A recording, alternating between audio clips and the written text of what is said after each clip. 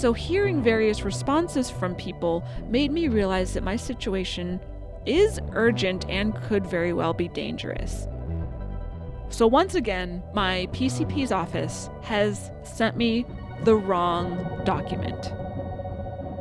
I don't want to have surgery in the middle of my tour, but if it means this finally gets resolved, I might just try it. Welcome to episode 8 of Sludge, an American healthcare story. I thought episode 8 would be the episode where I get to say, "Good news, everyone! I've had surgery and everything is awesome now. The story is finally over. Whee!" But it's not. My name is Caitlin Durante. Joining me as always in the telling of the sludge story is my friend, my hot sludge Sunday, Sammy Junio. Whoa. That caught me off guard. Oh, I was walking with the sludge. Wait, what song is that? Walking with a ghost, Tegan and Sarah. Oh, sure. Oops. I loved it. Tegan and Sludge. Okay. Beautiful. Thank you. Thank you for your musical contributions to the show. You're welcome. So to recap what has happened so far, I had a sludge attack. I went to the sludge emergency room. I eventually saw a sludge specialist or a sludgelist. I eventually had a consultation with a sludge surgeon or a slurgeon. It's been over 2 weeks since we recorded the last episode. During that time, I've gotten a lot of responses from people who have either listened to the first few episodes of the podcast or have seen my posts on social media about my sludge issues. Now, on the podcast so far, I feel like I kept saying things like, "I'm fine, I'm very frustrated, but I feel fine. Most people have a more urgent medical situation than me." I think I was kind of downplaying the urgency of my medical situation. So hearing various responses from people made me realize that my situation is urgent and could very well be dangerous. For example, a message from someone to me says, "I lived with gallbladder attacks for about 4 years. I saw 8 different doctors, and it wasn't until I was rushed to the ER that it was removed because it caused my pancreas to explode. It took the surgeon 6 hours to remove all the gallstones from my body." A message to me from another person. "I very unexpectedly had my gallbladder out last year after a very sudden and painful gallbladder attack. I was given very little info or choice about the procedure, especially about the recovery, and I've been having digestive problems since my surgery 1.5 years ago.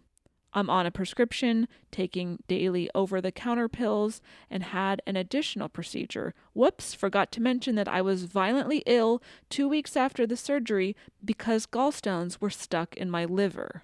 Fuck. Find a surgeon who knows their shit and a gastroenterologist who knows about gallbladder stuff and post-surgery complications." That's very good advice. Thank you to the person who sent me that. However, if you've listened to the show, you know that my gastroenterologist was not helpful by any stretch of the imagination. My surgeon, I don't know if he knows his shit. He's just the one I was referred to because, again, I'm at the mercy of this stupid healthcare system and I don't really have a choice in any of these matters. So that's all very cool, and I'm so sorry to hear about the horrible complications these people have had. Here's another one. Someone tweeted at me, "Sludge sister here.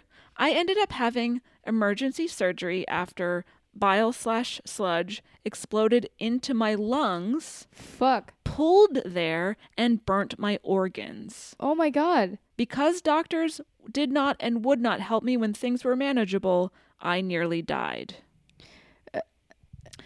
Yeah, you're speechless. I'm...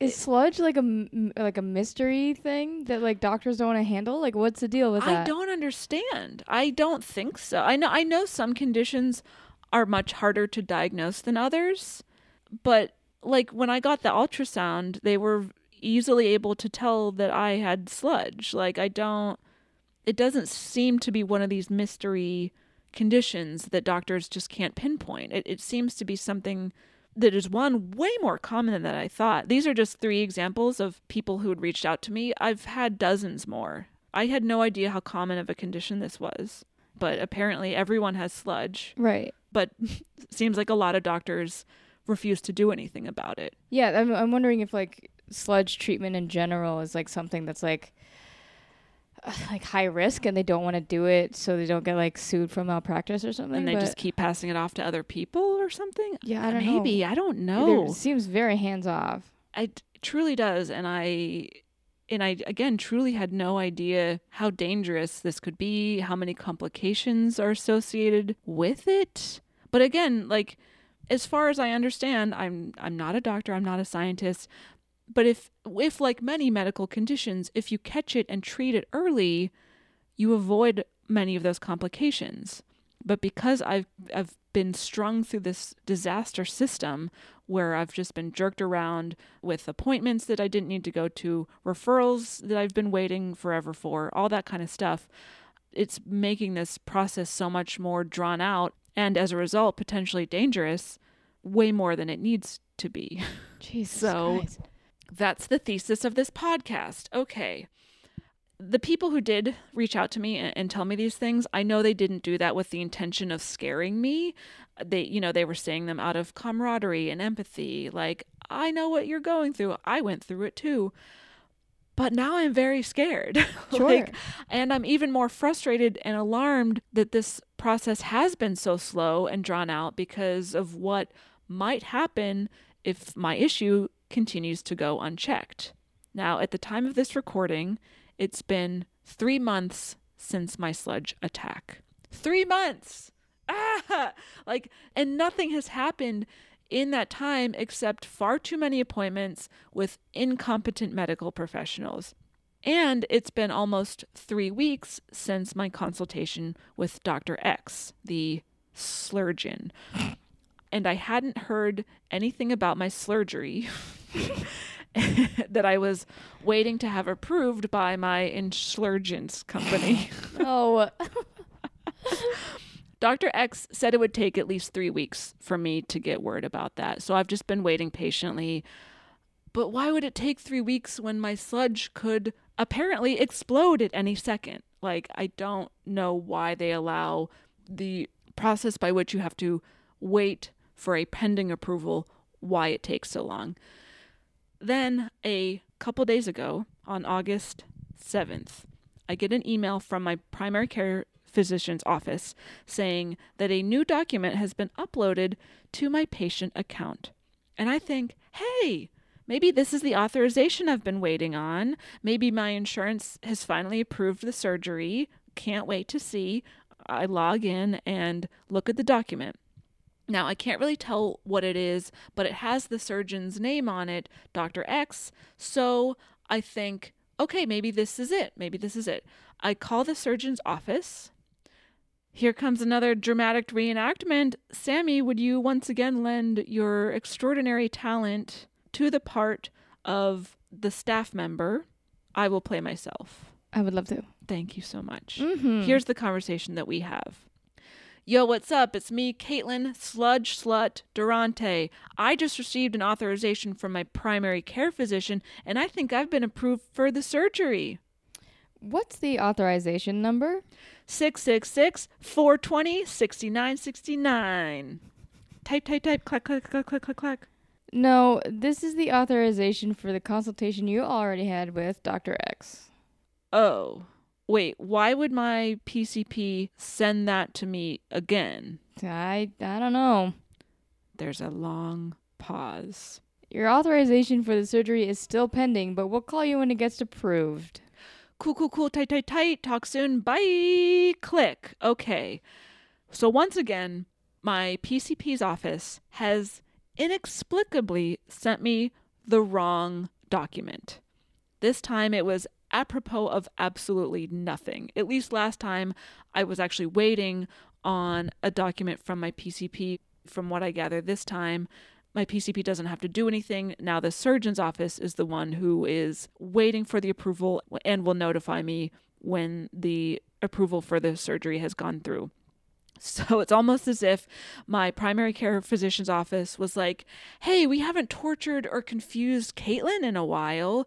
Let's send her something that will grind her gears, that will stir her sludge, that will gall her bladder. I can't believe my PCP has the gall to do that. Ding, ding, ding. Woo, woo. All right, so I'm still waiting for my insurance to approve the surgery. I'm about to leave for my trip to Europe in a few days. I've had no less than 20 people say to me, oh, you're going to the UK? You should just try to have your surgery there. Which I don't want to have surgery in the middle of my tour. But if it means this finally gets resolved, like I might just try it. I don't know. I am, again, even closer to my wit's end than I was before. And that is where I will end this episode. The story, as you can tell, is still not over because the sludge is still in my body and again might burst out of my body at any moment in a way that might kill me. So that's reassuring. But more importantly, now I'm just really hungry for a hot sludge sundae. It's like, do you want to go get one after this? Absolutely. I did have 2 hot dogs for breakfast, so maybe not today. I'm sprinting towards gallstones. Apparently myself. We all are. Apparently everyone is just riddled with sludge, and some people know it and some people don't.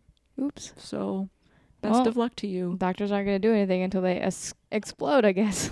I guess. Damn. All right. Well, hey, you can follow the podcast on Twitter at Sludge Podcast. You can email at sludgestorypodcast@gmail.com. You can follow me on Sludger and in Sludgegram at Sludgelin Sludgeante. This is my bit. How dare you? This is all I have, Sammy. You're right. But where can people find you and follow you? And thank you for being such a wonderful part of this.